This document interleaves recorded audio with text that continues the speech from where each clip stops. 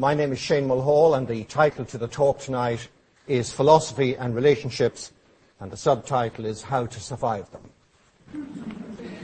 Now, so the first thing that we have to look at is what is a relationship? And it is a joining of two or more. A unity. It can be a unity between man and his dog, or man and the all or the universe. Why do we seek relationships? To realize this fullness or unity which we imagine we lack. The individual feels restricted and separate or isolated. He enters relationships to enter a bigger, less limited world, to rid himself of the feeling of separation, to enjoy freedom from limits, to be happy, to love, and to be loved. So the normal understanding of relationships is a linking of two or more objects or entities, like man and woman or river and ocean. And this presupposes separateness or limitations. So relationship joins together that which is partial or incomplete in itself, but which loses some of its incompleteness and separateness in the relationship. And for there to be relationship, there must be some commonality between the parties. I.e., there must be that which is the same in both. So all things being equal, the French, if they could only speak French, would be better able to relate to fellow French people rather than to Italians who only speak Italian, because they have no common ground. Now, we claim to have no relationship when there is nothing in common. So we say things, I just can't relate to him or her. And very many years ago, I was a newly qualified chartered accountant, and there was a very strong identity of being an accountant, which is something to be very proud of if some of you aren't accountants. Anyway, I felt very strongly identified with being a chartered accountant. We were married and we bought this house, and there was something wrong with the plumbing. Now, accountants are very good for very little, and one thing they're no use at is plumbing, so I called in a plumber. And he was due to arrive at 10 o'clock, and at 9:30 the mind began to spin as to, should I stay in the same room as him, or should I go to another room? And if I went to another room, would he think I was being snobbish and wouldn't talk to a plumber? And if I did stay in the same room, what would I say to a plumber? Imagine having a conversation with a plumber. So this troubled me greatly for about 30 minutes, and eventually this plumber arrived, and we had a marvelous conversation. But it wasn't between an accountant and a plumber. It was between two human beings. If you insist on being an accountant, well, there's very few people who want to have a conversation with you.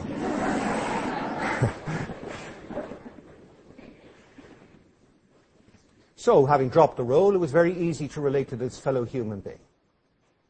Now, however, to each one of us, there are many sides or facets. As we are unique, we only have certain aspects in common with each other person. And this has two outcomes. First of all, we have multiple relationships with the same person. So we may have a very good business relationship with a particular person and a very bad social relationship with them. And the second outcome is that because nobody is the same as us, and because we try to relate to people via their and our own facets or aspects, we never enjoy total union. All of the facets in us cannot relate to all of the facets in another, because at the level of individuality, we are all different. The result of these two outcomes is that individuals never fully relate, and thus our relationships never fully satisfy.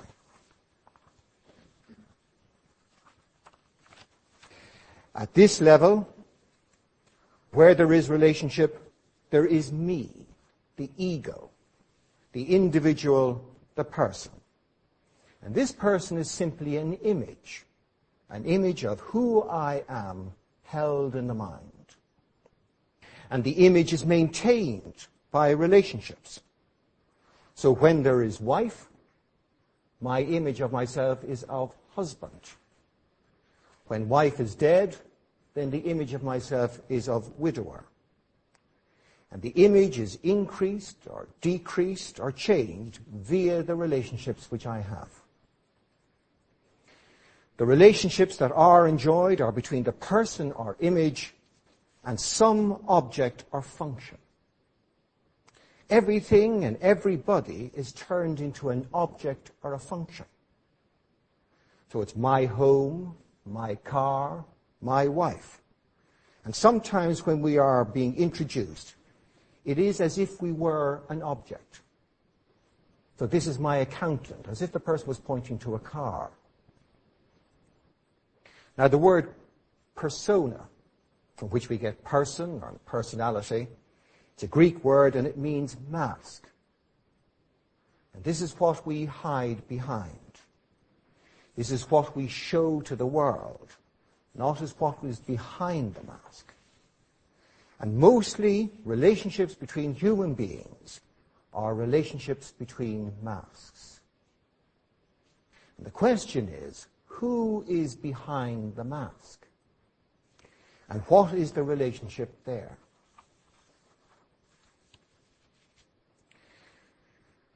Now, there are three possible bases for relationship. If the basis of the relationship is love, then we will seek unity with the other person, and our interest will be their happiness. If the basis of the relationship is attachment, then we will seek to share with the other person, and our interest will be my happiness and their happiness. And if the basis of the relationship is possession, then we will seek ownership or control or domination or exploitation of the other person. And the interest will be my happiness only.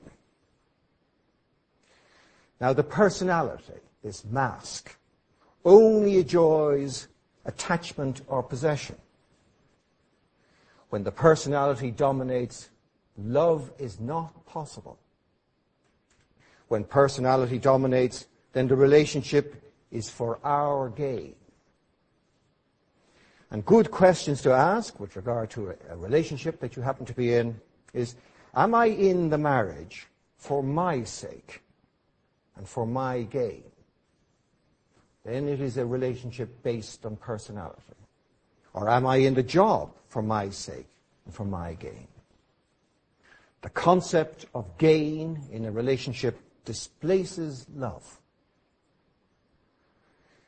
The other personality or function is constantly being evaluated to see whether it is yielding me the required gain. And this results in statements like, I'm not getting satisfaction from my job, or you do not fulfill me. Now, personality operates nearly all the time. Thus, there is little true love in our lives, very little true relationship. Another way of looking at how the personality relates is what I am interested in, or what I like, and what I dislike. And thirdly, what I am indifferent to. And what I am indifferent to is the majority. Going back in time when Eamon Coughlin was fourth in the 1500 metres in the Olympics, if you ask an Irish person to name who was first, second and third, nobody knows. Because we were indifferent to every other runner except Eamon Coughlin. If I ask you to name the Irish soccer team, well, you might do that. How about the Somalian soccer team? Do they even have a soccer team? Who was first, second or third in county cricket in England last year? The personality is indifferent to most of the world. With most of the world, it enjoys no relationship other than the relationship of indifference. Now, if we could remember that relationships are for unity, for love, for joy, and for fulfillment. So what goes wrong? Well, fundamentally, it is that we form a false image of ourselves, a golden idol that we worship. And this is based on impressions which live on as ideas in our minds, and these shape our lives. Some of them are clear, some of them imagined, some dreamt, some borrowed, and some produced by disorder. And they build up slowly, so slowly but surely we develop our personality. And there's a quotation from the Dhammapada, and it says, "Let no man think lightly of evil, saying in his heart, it will not come nigh unto me. Even by the falling of water drops, a water pot is filled. The fool becomes full of evil, even if he gather it little by little. And let no man think lightly of good, saying in his heart, it will not come nigh unto me. Even by the falling of water drops, a water pot is filled. The wise man becomes full of good, even if he gather it little by little." These ideas which are gathered about me create an image, and this image then forms relationships with others based on this image. And because the image is nearly always present, therefore there is some relationship formed with everybody and everything. So I'm taller than some, smaller than others, more intelligent than some, and more stupid than others. But I have a relationship with everybody. It's not possible to stop it. If you walk down the street, you form a relationship with everybody who passes you by. And we then experience life through the relationships. The husband knows only the wife. He doesn't know the woman. The child only knows the mother, but doesn't know the woman. The mother knows only the daughter, but not the woman. Everybody knows somebody different, a different part of the mask. Sometimes, when we only know people in relation to a particular aspect of their mask, we do not recognize a description of them. So if we have a boss, and somebody tells you what they got up to at the rugby club one drunken Saturday night, you can't recognize it, because you only know them in part. Or if you see them wheeling a pram, it just doesn't fit in with your image of them. Part meets part. And therefore we enjoy partial relationships. Therefore they never fully satisfy. When I was very young in the School of Philosophy, I had a particular tutor, and I had a very innocent image of this person. I thought they were the wisest person that I'd ever known, and that their life was absolutely perfect, and they never lost their temper, and all these wonderful things. And one day, I had this tutor for about a year or 2 years, the tutor came in and spoke about how he'd had a ferocious argument with his wife the previous week and had been tempted to take an axe to her. And it shattered my image. I couldn't look this man in the eye for about a month because he'd let me down. My wife says, as regards people in the school, if they could only see you at home. That's completely untrue, of course. The effect of identification with this image on relationships is as follows. The first thing is that it creates distortion. The value of everything is distorted. A scratch on somebody else's car is just a scratch. It's nothing to lose your head about. A scratch on mine is a completely different matter. Something has to be done about the decline in society.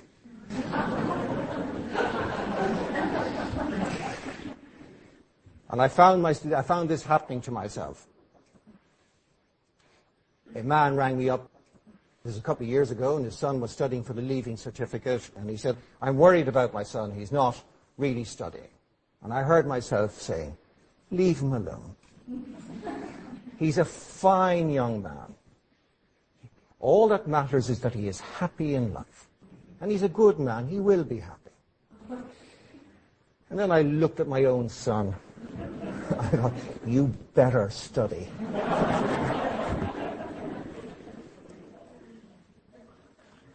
What Confucius actually said about identification, he says, people usually lose the sense of judgment towards those whom they love, towards those whom they despise or dislike, towards those whom they fear, towards those whom they pity, and towards those whom they pamper or are proud of.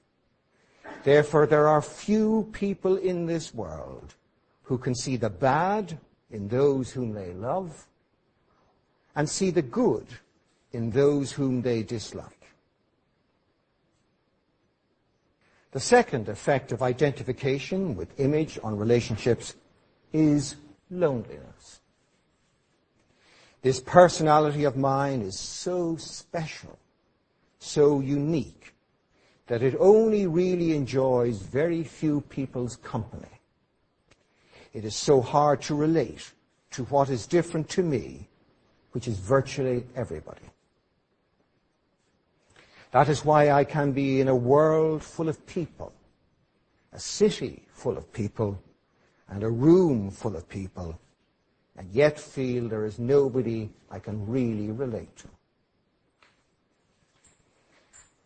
And the third effect of identification with image on relationships is inconstancy. This image of mine changes from day to day, from hour to hour. Sometimes I enjoy a particular person's company. Sometimes they drive me insane. It depends which part of my mask is operating at that time. In fact, I am different things to different people.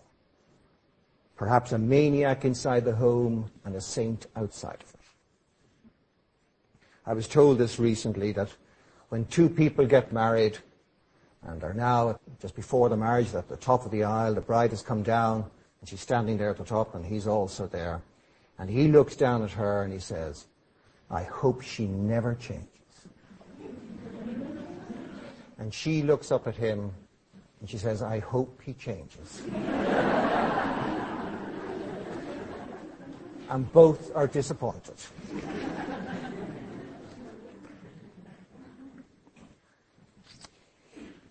If anything changes, then the tendency is for the relationship to change. So if two people are related and then one gets promoted, or one comes into great wealth, or even changes address, even if we stay the same despite these changes, others will see us differently and thus relate to us differently. The fourth effect is repetition. There's a desire for constancy by the personality, and this results in repetition and a resistance to change. We repeat life, but life itself never repeats. We do not see things as they are.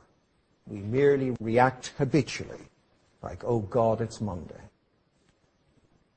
We have the same arguments, the same conversations about the same things. It's a frozen way of living, limited to a frozen view of myself. We become a type of person. So we are a strict father to a variety of children. And with this comes patterns of speech. So there's no real communication, no real meeting.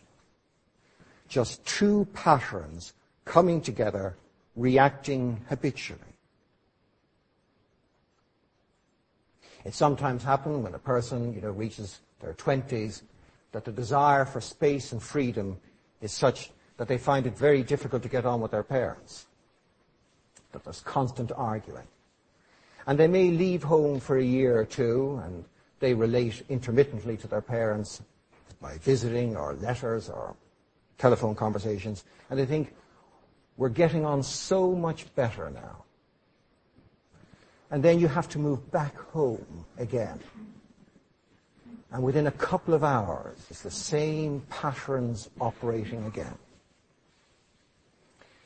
And the only outcome of all this repetition is either conflict or boredom.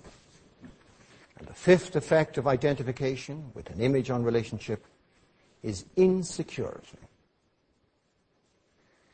The belief is that my relationships are the source of my happiness, and therefore I need to control them, to have control over my happiness. And this makes me into a person who's asking, demanding, compelling, exploiting. We put requirements on others. And often home is like a web of conflicting requirements being imposed by others. And because of this insecurity, we seek exclusivity of relationship. We're afraid of competition from friends, from the School of Philosophy, from golf. And we build walls around the relationship. And the result is only isolation and non-fulfillment. And life becomes purposeful, full of plans, fears, etc., all due to insecurity. Now, how may one enjoy true and fulfilling relationship? And the first thing is surrender. The Shankaracharya, who's the man that the school put all its questions to, he said, relationship is for unity, complete surrender. So the purpose is unity and the means is surrender. And further on he says, to be related is to surrender. If independence is retained, then relationship is not fully materialized. So what is surrendered? And what is surrendered are the limits on one's own individuality. So the example he uses, he says, turmeric is yellow and lime is white. And when you bring them together, they become orange. So both sacrifice either the yellow or the white, and both take up the orangeness. So something is lost in order for something to be gained. And what is lost or left behind are the limits or separateness. So if a man becomes a husband, well then the single adult life is left behind. In relationship, something new emerges, such as a husband or wife. Something is created, not a new restriction, but a new possibility of expression. The second aspect, in order to enjoy true and fulfilling relationship, is to give attention or value to the essence and not to the form. Individuality is the difference between us. Commonality or essence is what is the same in us. What is individual keeps changing, and what is essential remains ever the same. So to enjoy constant relationship is to enjoy essence. When individuality is most important, then one is simply attracted to or repulsed by the other, but never loves the other. Essence is only loved. Love is the natural in-between. And love removes the differences.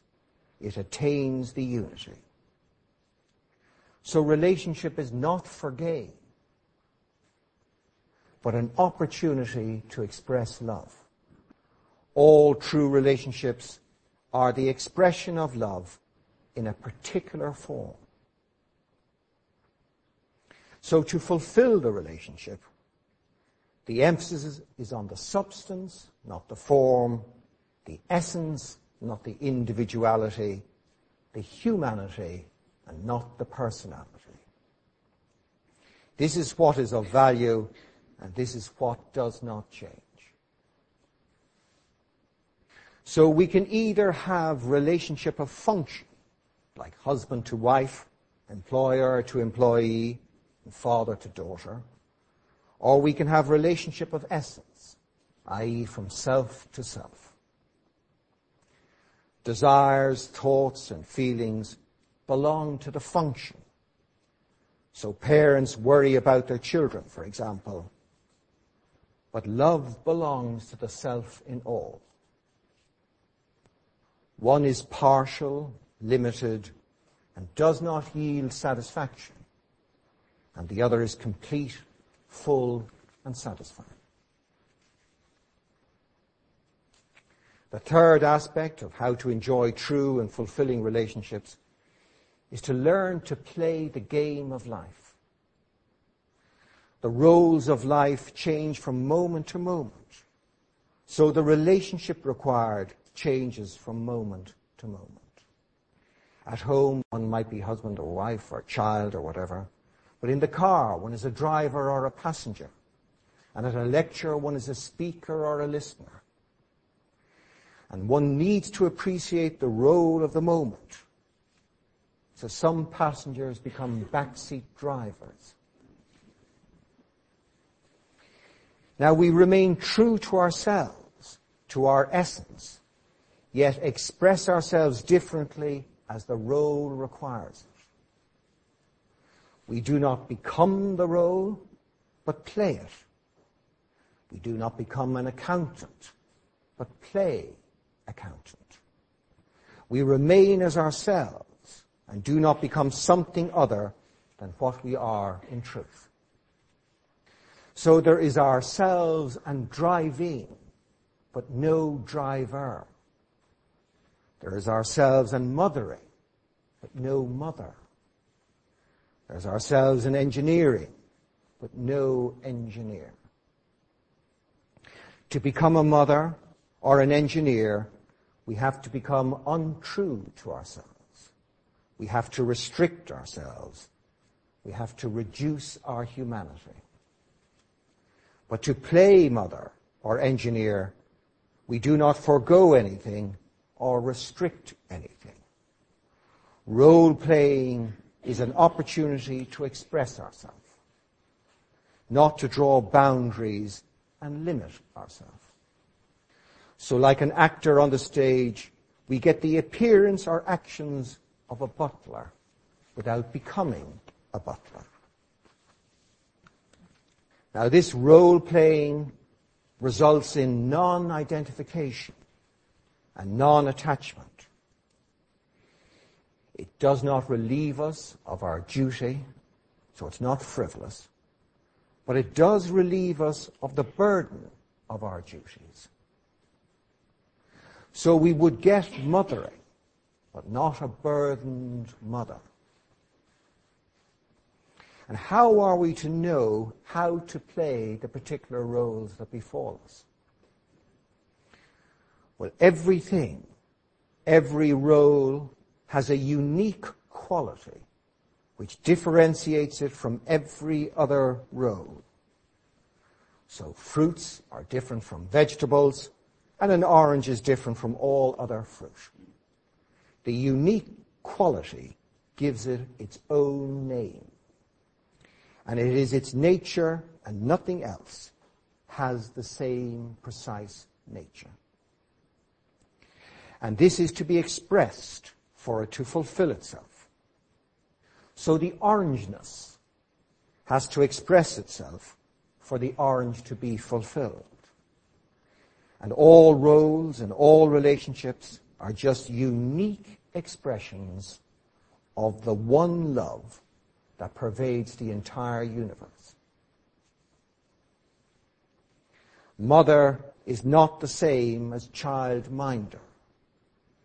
It is unique, as is childminder. So what is it to be mother or to be son? Find the real name, the unique quality, understand it, and play it to fulfillment. Now, what practical steps are there which might help relationships?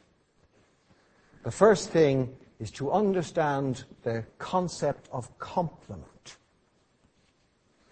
So man complements the woman, and woman complements the man. Mother complements the child, and also vice versa. Each part is partial, but it exists by virtue of the complement. So if there is no child, there can be no mother. The complement fills out and makes complete. So the wife completes the husband. And one should look to the complement to see how to act, how to make the complement complete should be the constant quest. So how do I make my wife complete? Or how do I make my husband complete? Serve the complement, not what I want or what I wish to gain from the relationship. Meet the needs of the complement. Only then do we play our part. And only then are we satisfied. We are not husbands when we are not caring for our wives. We are not doctor when we are not caring for patients. We are not employer when we are not caring for employees. So that's the first aspect, to understand the complement and to serve the complement. The second aspect, which is another way of looking at things, quite similar to the complement, is to find the third point. And this is particularly useful when there is disagreement, or the so-called Mexican standoff. So, with husband and wife, what is the third point? The third point is the marriage.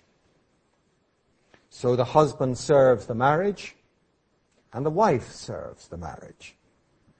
Now the marriage creates the husband and wife, so in a way you are then serving the Creator of the roles. The roles are united in the third point. Man and woman are united in their humanity, husband and wife in marriage, employer and employee in the business. The left hand and the right hand, the third point is the body. And you notice about them, they never argue and they never complain. The left hand does not say, I'm fed up holding the fork all the time. I'd like to be a knife person once in a while. Why? Because there is a natural instinct for each part of the body to serve the entire. This is what is so nasty about the disease cancer. It is the unwillingness of the individual cell to serve the whole anymore, but to seek its own fulfillment. The third aspect, as regards practical steps which would help relationships, is the emotional ground. Now, we all have an emotional ground which we habitually stand on. Some of us are habitually cold. Some are habitually suspicious. Some habitually aggressive, maybe angry or fearful. Some habitually loving, some habitually compassionate, some habitually warm, some habitually forgiving. But all these various emotional grounds can be summarized into two categories. They either are defensive or they're welcoming.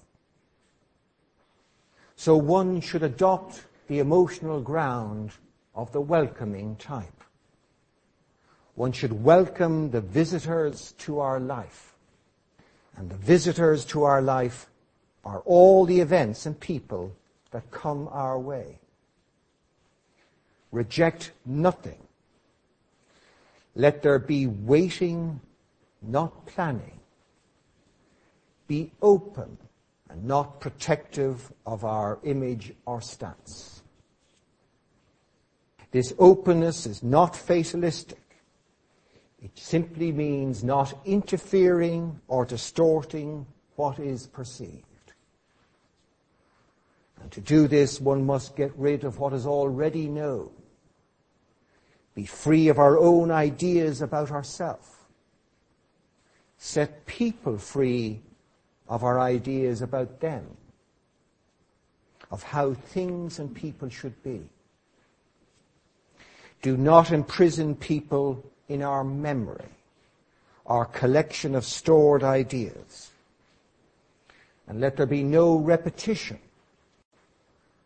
Never face anything from the past, but from its potentiality or its totality. Never dominate or manipulate or control, but simply serve the one in front of you. And be spontaneous. Get back your innocence, your newness. To be welcoming is to be innocent. And with this innocence comes real observation, real connection. Otherwise, everything is seen through a set of ideas. And I've told this story before. When I was about 15 or 16, and I understand some young people go through this idea, I became embarrassed by my father. I worshipped him up to the age of 10. For about 6 years, increasingly lost faith in him and arrived at the sorry point of embarrassment by his presence. So if I brought friends home and he was in the sitting room, I would make sure we piled into the kitchen. If he's in the kitchen, we piled into the sitting room.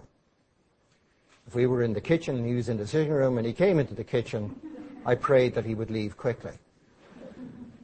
And he would always come in and tell a joke, and I would squirm. Squirm at this appalling joke. But the interesting thing is all my friends thought I had a really nice father. And they were right. He was a really nice man. But I couldn't see him. So for a number of years, I could only see him through a set of ideas.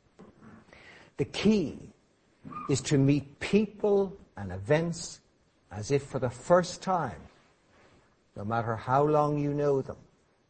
Always meet them as if for the first time. In this innocence, real intelligence operates. Otherwise, it's just accumulated ignorance that's operating.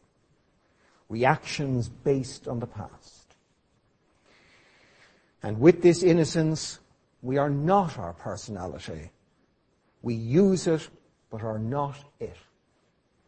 It does not dominate, but is a tool for expression. It can become creative, original, and flexible again. It becomes a means of revealing ourselves, not something which we hide behind. And the fourth aspect, as regards the practical steps to help relationships, is to do with communication. So this ego closes down the means of communication. If the ego strongly believes itself to be an accountant, it won't be able to communicate with a plumber. Always maintain communication. Relate honestly and fully. Honestly, by speaking the truth, and fully by saying what is in our heart. Be aware of the sound of our voice when we speak. We ask others to listen to us when we speak, So it might make sense that we listen also. And when we listen, then we will drop the sound of accusation, the sound of criticism, the sound of demand, and the sound of defensiveness. And instead, the sound of our voice will be loving, welcoming, supportive, full of praise and full of gratitude. The fifth practical step with regard to helping relationships is self-observation. So, this is a question that each one of us can ask. Do we know what it is like to be related to us? Do you know what it's like to be married to you? If you were another, would you marry you?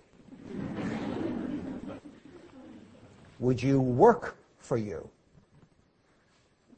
Would you work with you? I met a man once and a number of his employees had left. He was concerned about this. And I asked him, do you know what it is like to work under you? And he hadn't a clue. And I said, well, you should find out. And then you'll find out whether it's attractive or not. So would you look forward to working under you? Would you like to have yourself as a boss? Well, what we would not wish for ourselves, we should not offer to others. Now, to bring this to an end, to finish with true relationship, what am I is the master question. And only when we know this answer do we know our true relationships. True relationship is not object to object. It is not function to function, such as accountant to plumber. But objects are to be related to the unity in which both appear. And this is the ultimate third point, the source of all. It is consciousness, our true self. Nobody says, I am not. All say, I am. And this is the final commonality, the ultimate essence, the real unity. I am the witnessing consciousness present here now. And all is an expression of this same consciousness. And here there is no lack, and there are no demands, only giving. No patterns, just openness and sensitivity. Here we do not live in personality and in separation, but the personality lives in us. From the point of view of consciousness, creative action flows. And then we are really related to the situation, to society, to the world. And then the life is a big life of limitless opportunity, of limitless expression, of no relationship, but beyond all relationships, of unity in ourself. That's the end of the talk.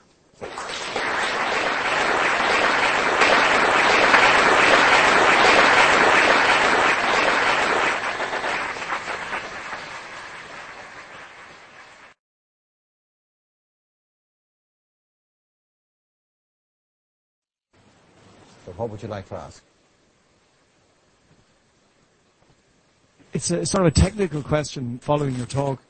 You mentioned about working for 15 years frantically in the hope that there'll be rest afterwards. And I thought I heard you rightly when you said that there's no such thing as rest. which caught me completely by surprise. Surely there has to be a thing called rest. All right. But what was actually said was that there was no rest in the creation. Everything in the creation is eternally moving. It has to. It's either growing, maturing, or decaying. So there is no rest in the creation. There's only one thing still that doesn't move, and that's consciousness or spirit or self. So the only absolute rest is in consciousness. But consciousness is not in the creation. So there is rest. Oh, yes. In the moment. Oh, well, we'd slash our throats if there wasn't rest. But there's no rest in the creation. If you think that you can, as I said, make money, accumulate it, and then sit back and rest for the rest of your life, it's not like that. The creation will keep you moving. It's like people often will say something like, I just like to rest in bed. And so they stay on for a prolonged period of time. But you start to get irritable after a while. The sheets are beginning to stick to you at this stage, and then you decide, I have to get out of this thing. Creation will make you move. But it is possible to work frantically for 15 years in the midst of rest. Well, the word frantic is unfortunate. No, it wouldn't be frantic. It would always be with measure. That doesn't mean it wouldn't be at immense speed, but it would always be measured. So, well, hopefully, when Michael Schumacher, for example, is driving a car, he's driving it at immense speed, but it is a measured speed. While the car can do, let's say, 200 miles an hour in the straight, he doesn't do 200 miles when he's coming to the hairpin. It then requires to be taken at 40 or 60 or 80 or whatever. So it always needs to be measured. But the measured may be very, very fast. But it's never, frantic is an unfortunate word. There can be rest in that measure. Absolutely. But the rest is in yourself. The body will be moving, but you're at rest. Let's take it like this. Let's say ordinarily, when you're walking, not striding to somewhere or later in that, but you're walking, you're at rest in yourself and the body is in movement. But take another occasion when I ask you to participate in a fashion show, and I say to you, I'd like you to wear some clothes in this fashion show, and I want you just to walk as you ordinarily do, but up and down this walkway. Well, there won't be rest in that walking, because you'll be trying to create an image, perhaps, or look elegant, all these sort of impossible things. Thanks. Does that make sense? Very much so. So, what happens is, when this identification with myself falls away, there is rest. But when this ego is active and looking out through the eyes and saying, what does he or she think of me, and am I impressive, and I want to get there on time, then there's no rest. So rest is in the self, not in the creation. It is possible to rest even when you're busy. Absolutely. Yeah. That's the point. Yes, exactly. All right.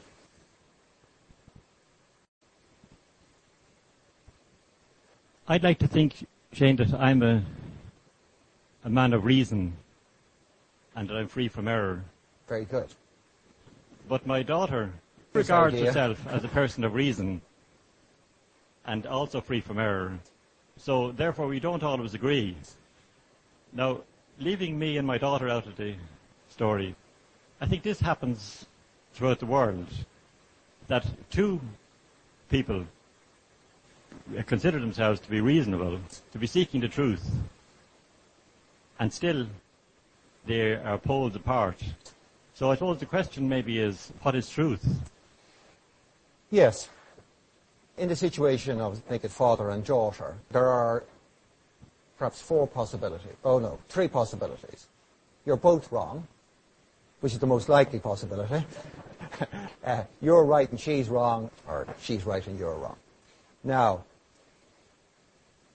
it's impossible to say what truth is, because you would have to encompass it or limit it in words, but to give you a sense of it. Under the laws of mathematics, the true answer for 2 and 2 is 4. That is the true answer. It's a universal answer. It's not a personal answer. There are no differences of opinion about it. It doesn't make any difference whether you agree with it or not. 2 and 2 is 4. It is independent of the being saying it.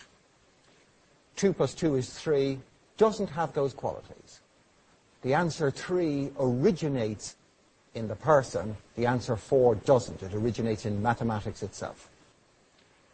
And so that would give you a sense. The truth is independent of the person who's speaking it. A person speaking the truth is not the originator of truth, but is more a medium through which truth is spoken. Truth is unchanging. So it's not true on a Monday and not true on a Tuesday. It's unchanging. It doesn't mean that it will always be applied in the same way. So, for example, if you were to take the commandment to love thy neighbor as thyself, this doesn't always mean that you wrap your arms around the person and give them a kiss on both cheeks. When Germany went to war in the Second World War for the Allies to defend the innocent nations, that was love thy neighbor as thyself. They brought Germany to submission.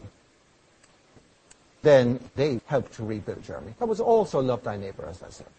So love thy neighbor as thyself may necessitate attacking someone, and it may also necessitate rebuilding them. It's a constant, but its application is unique to the situation. And the truth is not a fixity, but a constant. But to try and define it more than that would be really to limit it. It can't really be expressed in words because it's beyond words. It's independent of words. Does that help in any way?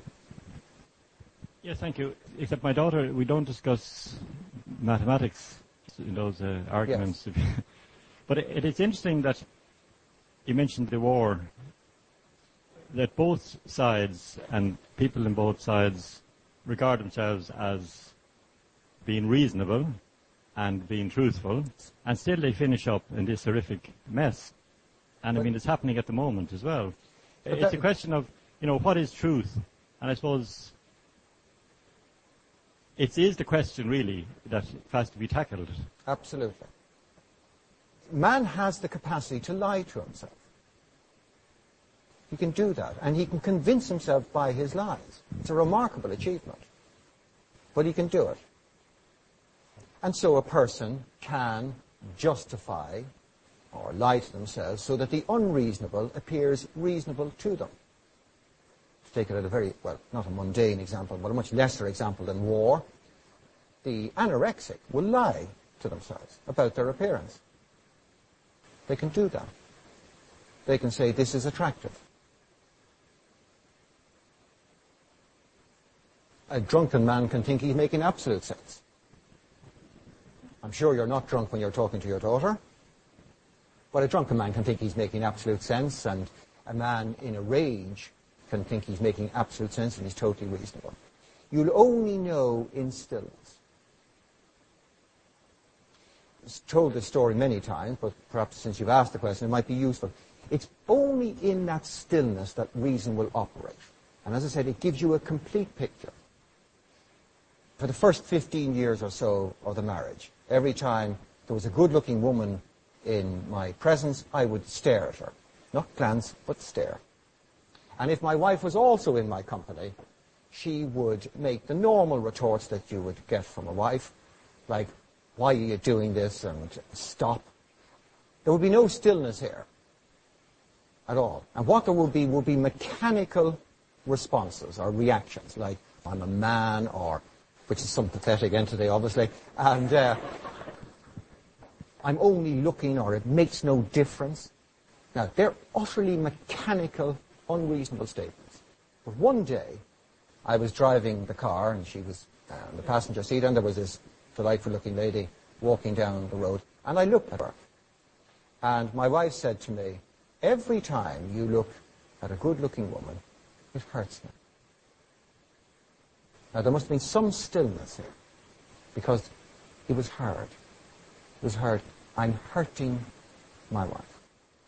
And like as was said in the talk, there was an immediate, complete picture And the picture was, like, all at once now, even though I'll take a minute or so to say it.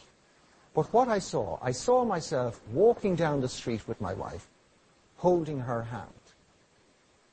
And erroneously, I was holding it too tight, so that I was hurting her. And she said to me, "You're hurting my hand." And I asked myself in that moment that if she told me I was hurting her hand, could I continue to hurt her hand consciously? And the answer was no. Why would I do that to my wife? Why would I inflict pain on her knowing? And so I knew that I couldn't inflict pain on my wife knowingly.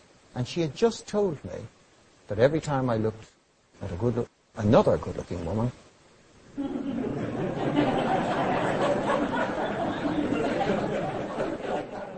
I've also done a charm course, by the way, that it hurt her. It was absolutely reasonable at that point in time that I should stop. But the interesting thing is this, is for 15 years of marriage, there's a habit which I absolutely believe I can't control. And in an instant, one knows. And that's what reason does. It gives you such authority over your being. You can overcome anything in an instant. You don't have to go through withdrawal symptoms. Right? Once the mind surrenders to reason, you are rock-like. Thank you, Shane, and thanks also for an excellent lecture. Thank you.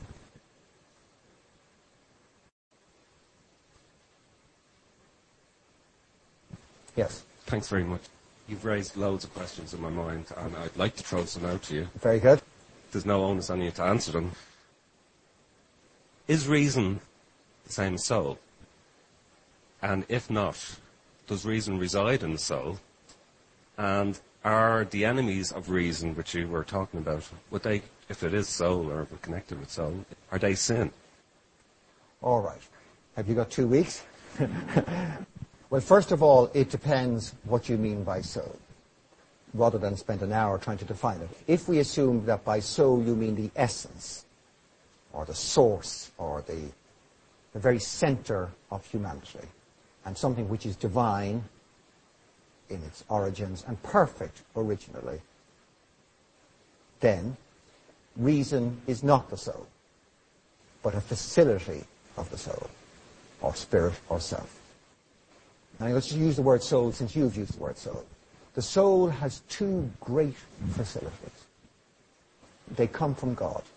One is to love, because God is love, and the other is to reason, because God is wisdom.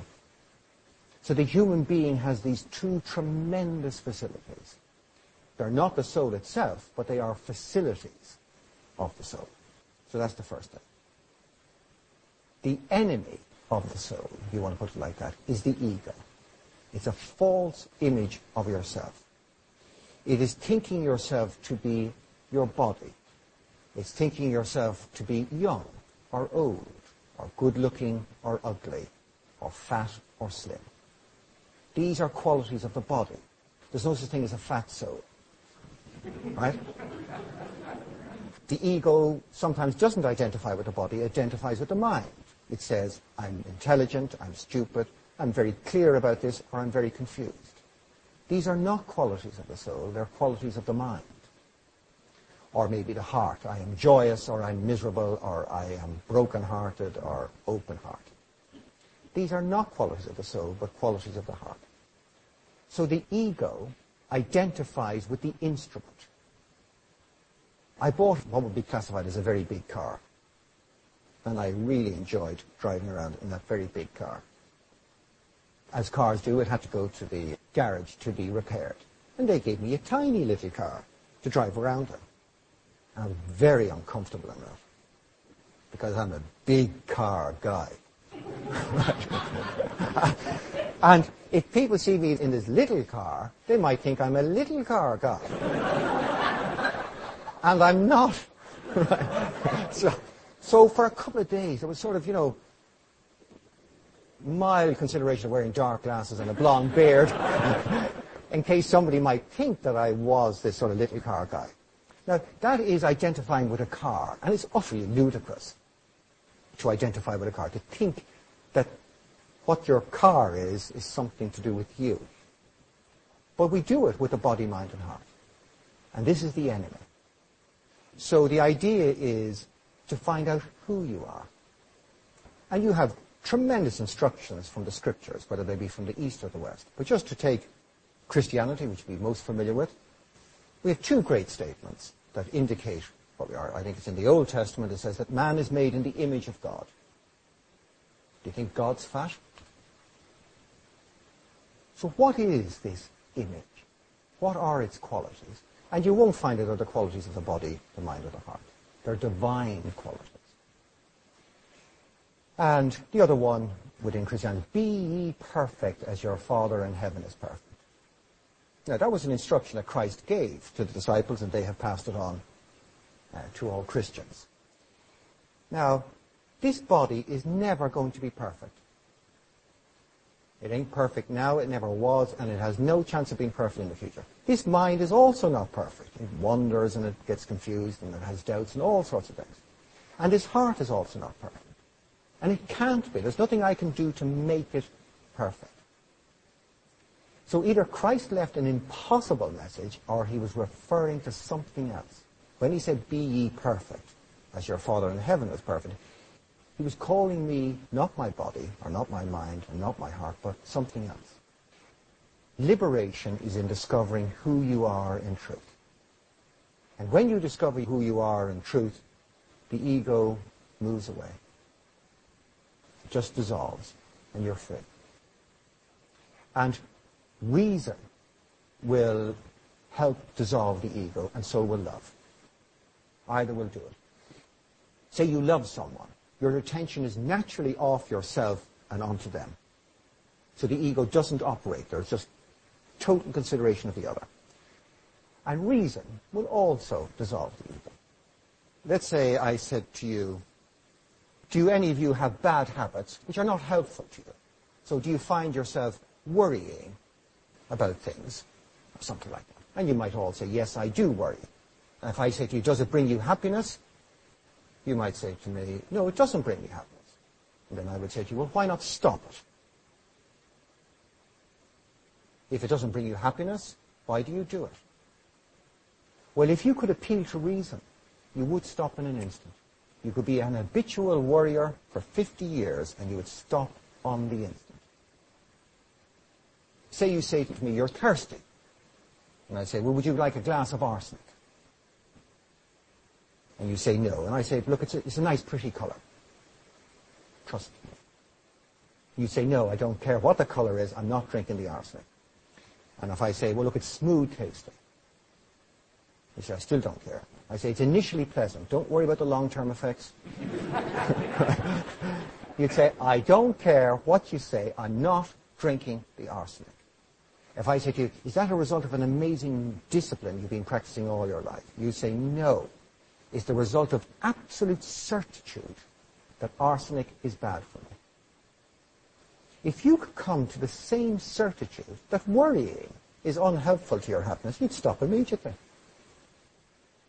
So reason will make the weak person absolutely strong. You can overcome anything in your nature which is not helpful to you with reason, and on the instant. You can overcome grief in an instant, or anything you ever suffer, with reason. So I don't know if that helps answer. Yes.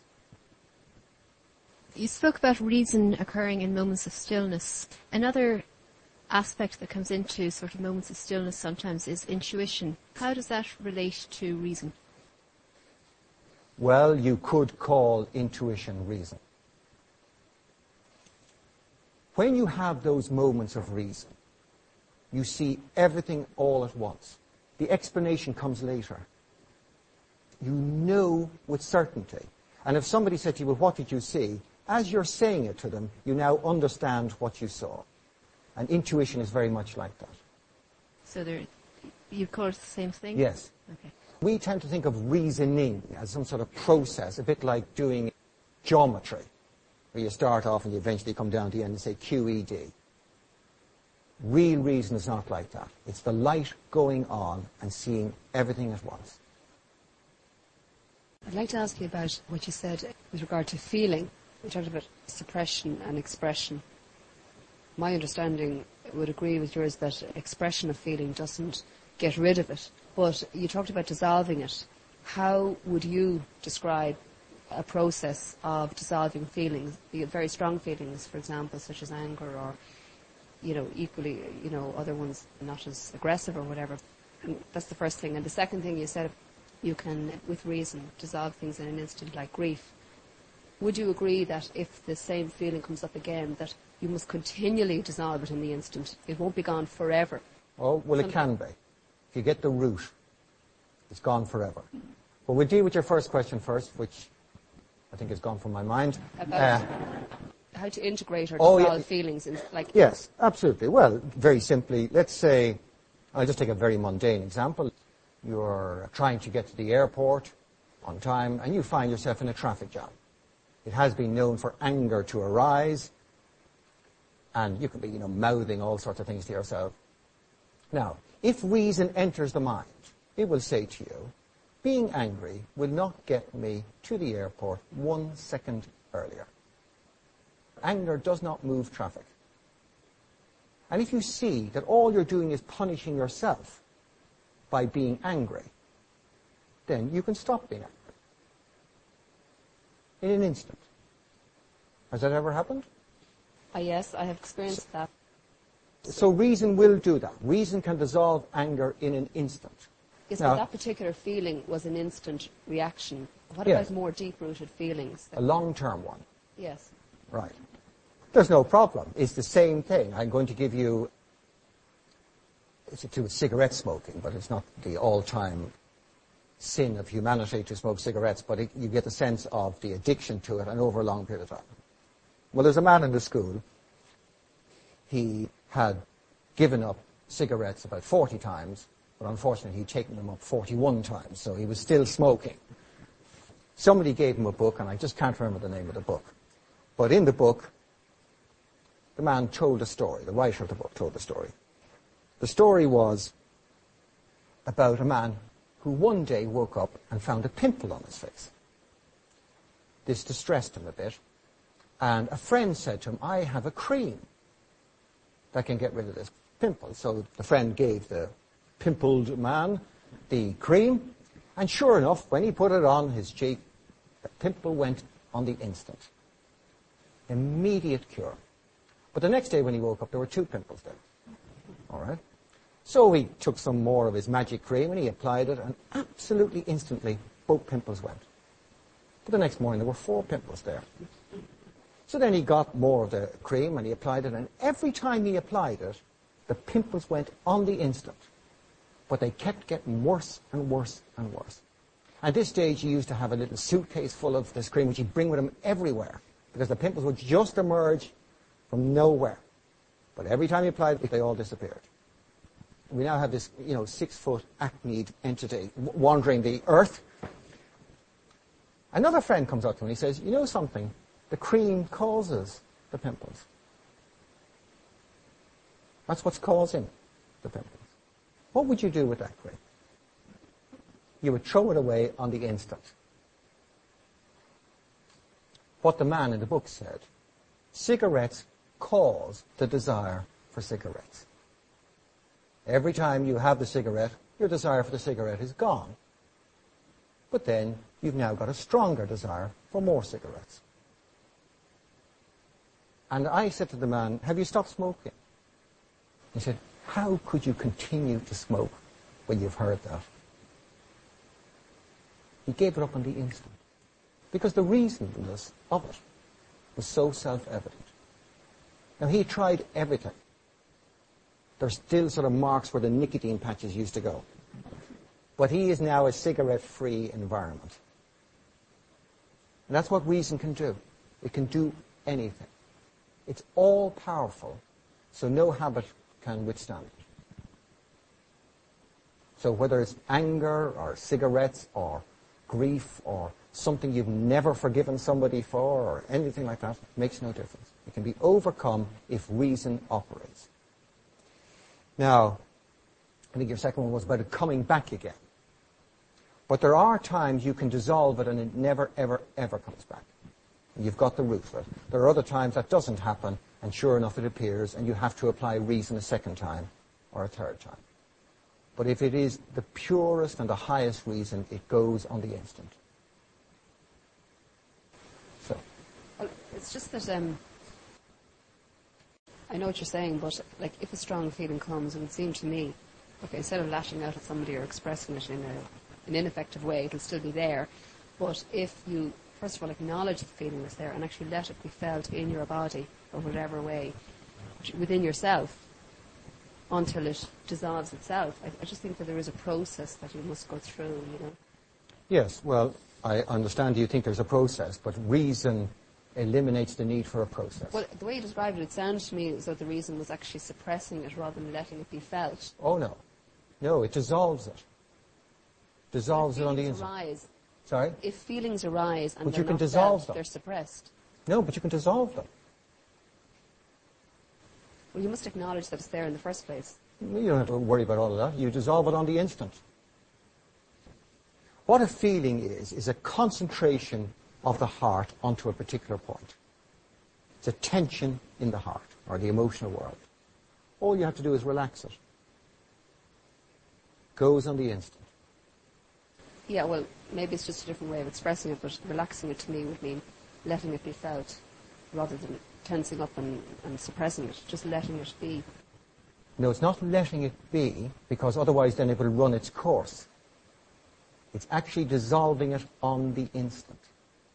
But if you're a conscious person, you will be conscious of it being there and arising in the first place. So that's what I mean by acknowledging it, I suppose, just being conscious. All right. How long are you going to do this acknowledging thing? Well, I think that, no, I don't think it has to go on for days or weeks or... How about a nanosecond? No, I think that if you, in the moment, acknowledge it, that it will automatically change into something else. No, but I'm saying stay it can go on the instant. On the instant. It doesn't have to stay any length of time. It doesn't have to transform into something else. It doesn't have to become milder. It can go on the instant. You're forcing me to tell a story I've told about 1,000,000 times, but I'm going to tell it again then. All right. When I was young, I had a girlfriend that I felt very strongly for. And she died in a car crash. And it broke my heart at the time. So I grieved. And if I compare my grief to what other people say grief is, I think I grieved as much as they did. So I didn't want to live. I endangered my life on a few occasions just to see, could I bring an early death? All sorts of things. And this is going on for months. And I'm sitting down in a chair one day, rocking in the chair, wishing that I could die, that this would be released from this grief. And so I'm rocking away. And as I'm rocking away, my eyes suddenly fall down to my chest, and I see it expanding and contracting as I'm taking the breath in and out. And I ask myself, if I'm so interested in death, why am I breathing so easily? Because this breath is actually giving life to the body. And then for some reason my head turned to the left, and there's a kitchen table there, and on the kitchen table there was a cereal bowl with some cereal in it, and there were 3 cereal boxes. And I had been eating from that cereal bowl. And the remnants of the cereal were there, and it was my favorite cereal of the 3. And I asked the question, if I hate life so much and I want to die, why did I pick my favorite cereal? And the answer came back was because I loved life. And I got out of the chair and never grieved again. Ever again. Whoever has died since. No grief. That's reason. Thank you. Yes. Can I just, following on from that question, and you say, dissolving moments in an instant, take the example you had of getting angry in the car. In that moment of reason, you can say to yourself, there's no point in this. But there's also habit, or, you said earlier, your mind, you can't always control your mind. How do they relate, if you like? Well, full reason will dissolve the habit. If it's not full reason, the habit will still remain alive and represent itself. You may temporarily hold it at bay, but it will come back. But if it's full reason, it will go on the instant. I'm going to have to give you another cigarette story. A lady came up to me years ago, and she was smoking something like 40 cigarettes a day. She said to me that she tried very, very hard to give up cigarettes, and did the philosophy school have anything to say about how to give up cigarettes? She obviously had a very broad view of the function of the School of Philosophy. And I said to her, well, I didn't have any knowledge about giving up cigarettes since I hadn't taken them up in the first place. But I had heard a man say to me once that when you see that smoking cigarettes is a complete and utter waste of time, you will give them up just like that. And as I finished the sentence, somebody interrupted me, and I began to speak to them. And I didn't speak to the lady again. Anyway, about 3 or 4 months, or maybe 6 months later, she met me again. And she came up to me. She said to me, I gave up cigarettes. I couldn't remember who she was, and I said, that's very interesting.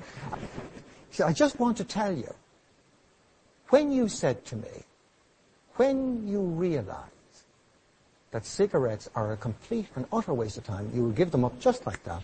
She said, I realized they were a complete and utter waste of time, and I gave them up just like that. So the habit was completely dissolved in an instant. Now, what these questions show, with no insult to the audience, is that we don't really experience the highest reason. We don't have enough experience of it to see its full power.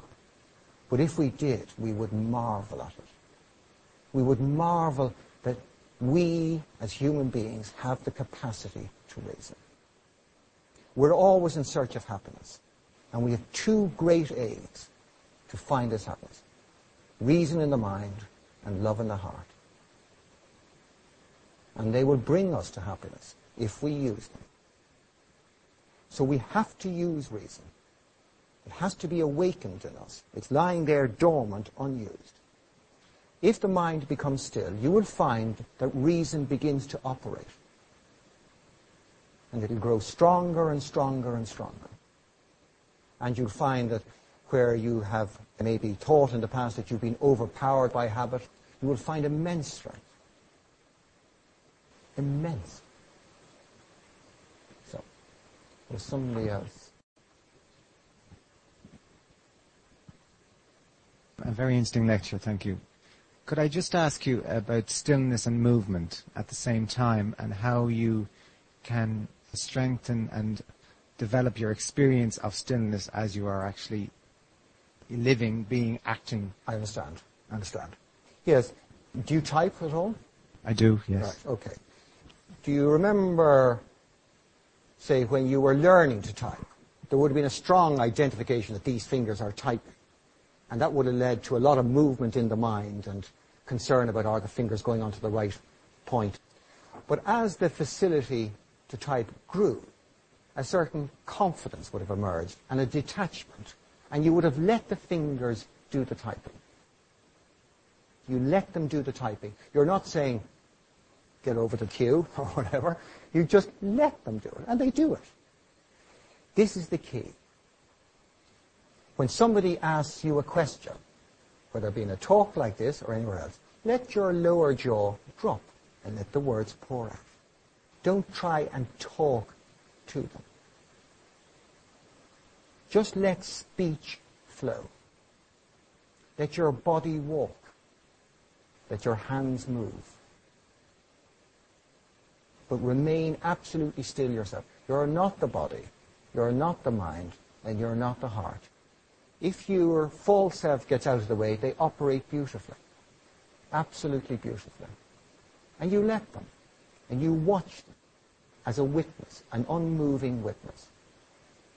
And if that's the case, the mind becomes absolutely still.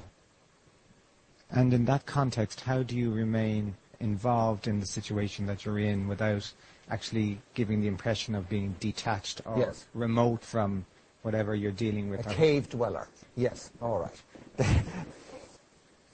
The body, mind, and heart will participate absolutely fully in the creation. When you're attached, you get in the way. Let's say I say to you, okay, I want you to come up here and I want you to be witty. The pressure, the identification, God, how am I going to get a witty statement out, would cause you to be absolutely unfunny. Did you ever try and be nice to someone? You know when you were a kid and your mother said, now be nice to your Aunt Nellie. You know, after about a half an hour with Aunt Nellie, you began to believe in euthanasia. Because you were trying. But when you stand back, then these instruments work beautifully. So, if you're a mother or a father and your child cries, the heart naturally responds. And its intelligence, the heart has this wonderful love intelligence, will allow you to care for the child. And the mind will reveal what it knows without you pushing it or doing anything to it. It just will. As regards questions and answers, you don't have to have answers to answer the question. You only have to receive the question. If you receive the question, the answer's drawn out of you. You don't have to store them. It's not like that. The question draws them out. It's one of the tragedies of exams, that everybody thinks the question is on the paper and the answer's in my head. The answer's in the question. Don't look in there for an answer. You find it in the question. So, that's what happens. You'll find that with this detachment, there will be far greater connection or presence of being. And with that greater connection, there will be full response and measured response and appropriate response to the needs of the moment. So if there's a need to walk, you'll walk. If there's a need to say something, you'll say it. If there's a need to respond with compassion to an event, it will naturally arise. But you yourself can remain as the witness of all. So, thank you. Yes, anybody else? Shane, I just wanted to ask you about reason. When you were in the rocking chair and when you were in the car, you had a moment of reason, but how do you attain that moment? I feel as if it's a discipline that I'm going to have to practice attaining reason. But for you, how did it come to you? Let's say I said to everybody in this room, now I want you all to be reasonable for the next 5 minutes. It's not possible. You don't try and do reason. All you do is try and create the state in which reason arises naturally. So let's say you're a gardener. You can't grow the plant. You don't get a plant and sort of stretch it like this. What you do is you try and create an environment in which the plant will naturally grow. So you water it and fertilize it and all sorts of things like that. And if you do provide a natural environment, then the plant will grow. So the key to reason is stillness of mind. Then it will simply happen. You're not able to call on it, but you won't need to call on it because it will just happen. It becomes naturalized. Say smiling. You don't have 2,000 smiles stuffed away somewhere and every time somebody says something funny you release one. You don't have to think about it. You don't have to practice smiling. It's natural. And when something hits the mind or the heart and you find it entertaining, the smile comes to meet it. Well, reason will arise to meet the moment in stillness. So, you have to create stillness in mind. So you take things like you find that anger doesn't create stillness, and jealousy doesn't, and envy doesn't, and all these things. Love does make you still. Passion doesn't, but love does. You'll find that there is certain literature or certain programs you watch, and they either fill your mind full of fear, or they allow you to be at rest. Even at a physical level, there's certain food which makes you lethargic or very active, and there's other food which leaves the body very naturally at rest. What you and I require is a diet for the body, mind, and heart. And we need to feed the body, mind, and heart with that food which is productive of health, stillness, and peace in the heart.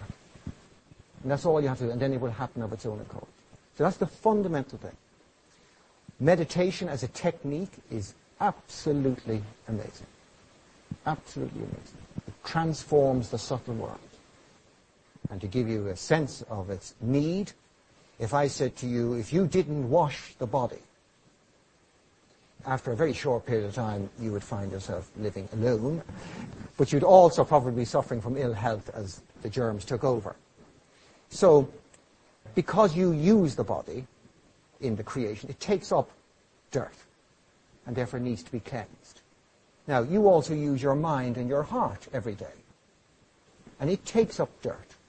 It takes up images and sounds and gossip and ideas and worries and fears, and they rest there. But if I say to you, do you wash your mind and heart regularly? You might say, well, I just rest it regularly, so I bring it to bed. But if you bring a dirty body to bed, it'll be dirty the next morning. If you bring a dirty mind and heart to bed, it'll also be dirty the next morning. You have to find a way to clean the mind and the heart. And meditation is the all-time cleaner of mind and heart. Whatever has attached itself to the mind in the forms of habits and to the heart in the form of negative emotions, meditation allows all that to be let go. And it just falls away. So meditation is excellent. The other thing then is, if you read Scripture or the words of the wise, what you get is pronouncements of great principle, like love thy neighbor as thyself, or do unto others as you would have them do unto you. If you're happy with the truthfulness of them, and you adopt them and you practice them, you will find they're all conducive to stillness and peace. So it is very, very good to study the wise. That will do it all. But reasoning itself, you can't really do anything about it. Thank you. Okay. Yes, anybody else? So with this man here. Like, how long will all that take? Like, if you really want it, in an instant, it's available on the instant, i.e., you and I can be absolutely reasonable right now, if we want to. In the ordinary run of events, it takes a long time to develop, but it can be had on the instant. The greatest thing to have is earnestness, to really want it. There's a man called Swami Vivekananda, who's now dead, and he was a disciple of Ramakrishna. He had heard that Ramakrishna had seen God. Swami Vivekananda went to Ramakrishna and he said, I'd like to see God too. So Ramakrishna said, all right, come with me. Or I think he said to him, how may I see God? And Ramakrishna said, okay, come with me. And he brought him to a lake, and they stood in the lake up to their waists. And Ramakrishna grabbed him from behind and stuck his head under the water. And he kept him down there for about 2 minutes. So when he came out, his eyes were bulging, his tongue was hanging out, and he was gasping for air. And he said, when you wish to see God with the same intensity, you will. So you can't say, look, I've got a passing interest in being reasonable. If you really, really, really want it, you'll have it like that. But it doesn't seem to be common. It seems to be a process. Or not a process, or an unfolding. It's a bit like, say we had neglected brass, or something like that. So it's now lost all its shine. And you start to shine it. And the first time you spend 15 minutes, it's not as dull as it was, but it's not fully shiny. And then you go back to it the next day, and each day you remove a bit of the covering, and then one day it shines in its own perfection. It seems that this is the way we approach it. So what you should do, if that is the way you will approach it, what you do is you work with that which is obviously unreasonable in your life. Obviously unreasonable. They're the easy things. And you start practicing them. You begin to let them go. And as you let those go, other aspects of your being which are unreasonable will begin to reveal themselves. You let those go. And the light will begin to shine through. And then what happens is that reason visits you. You get these magic moments. just like the moment in the chair. You'll have these moments again and again and again, uncalled for, amazing moments when you know the truth about everything. Then you now know of the certainty of the power of reason. And then you're only left with one last thing to do to make it constant. But what you have is the certainty, and that gives you great courage to go forward. Yes, was there somebody over here?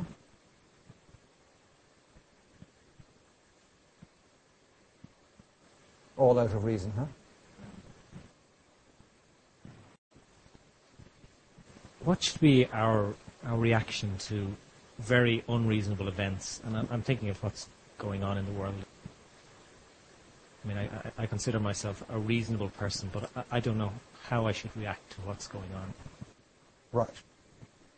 Well, let's say you had a child and they were hungry. How should you react to their hunger? To feed them. Feed them with food, all right. Let's say the last couple of days we've seen manifestations of hatred or great ignorance. If you saw hatred, what would you do? If you see hunger, you offer food. If you see hatred, what do you offer? True knowledge. You'd offer love for hatred. If you saw ignorance, you'd offer knowledge. Your job is to make good the deficiency.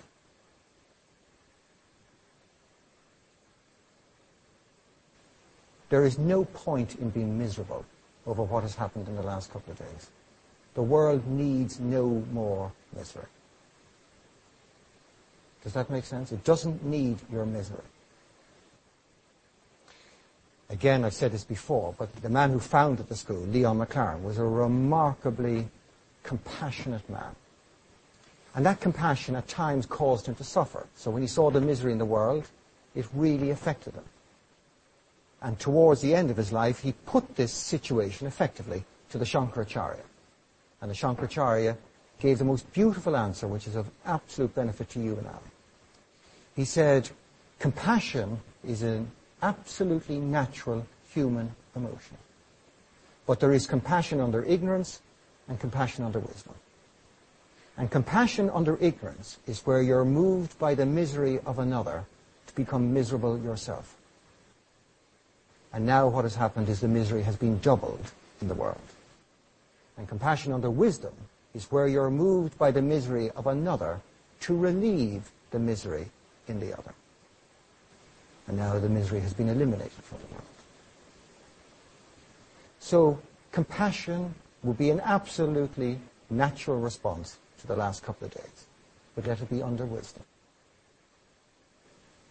The Americans don't need your misery, or nor the Irish people, whoever were killed. They don't need your misery. Does that make sense?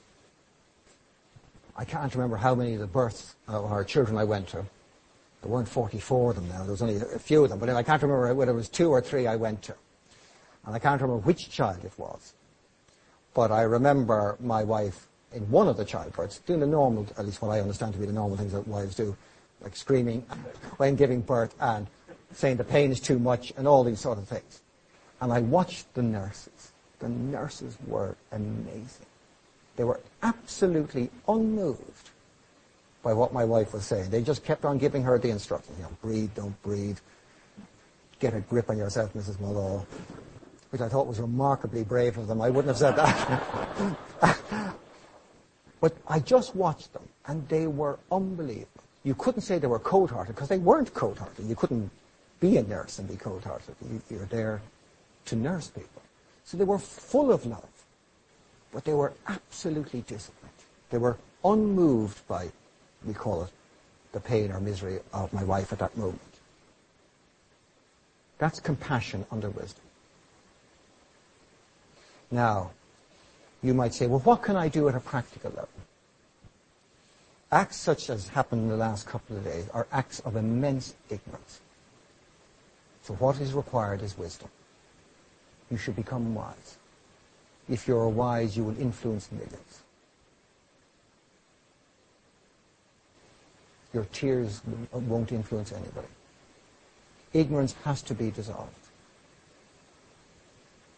It is ignorant to look at a black man or a Muslim or a Catholic or a Protestant and see them as different than yourself. If Martians were looking down on this earth, they would see us all as humans. But we see differences. But what we need is wisdom or philosophy or true religion, which sees unity everywhere. The Shankaracharya was asked, and he said, what the world needs now is men and women of steady knowledge and wisdom. And it really does need it. We don't need a great Irish man or a great Irish woman. We need a great man or woman.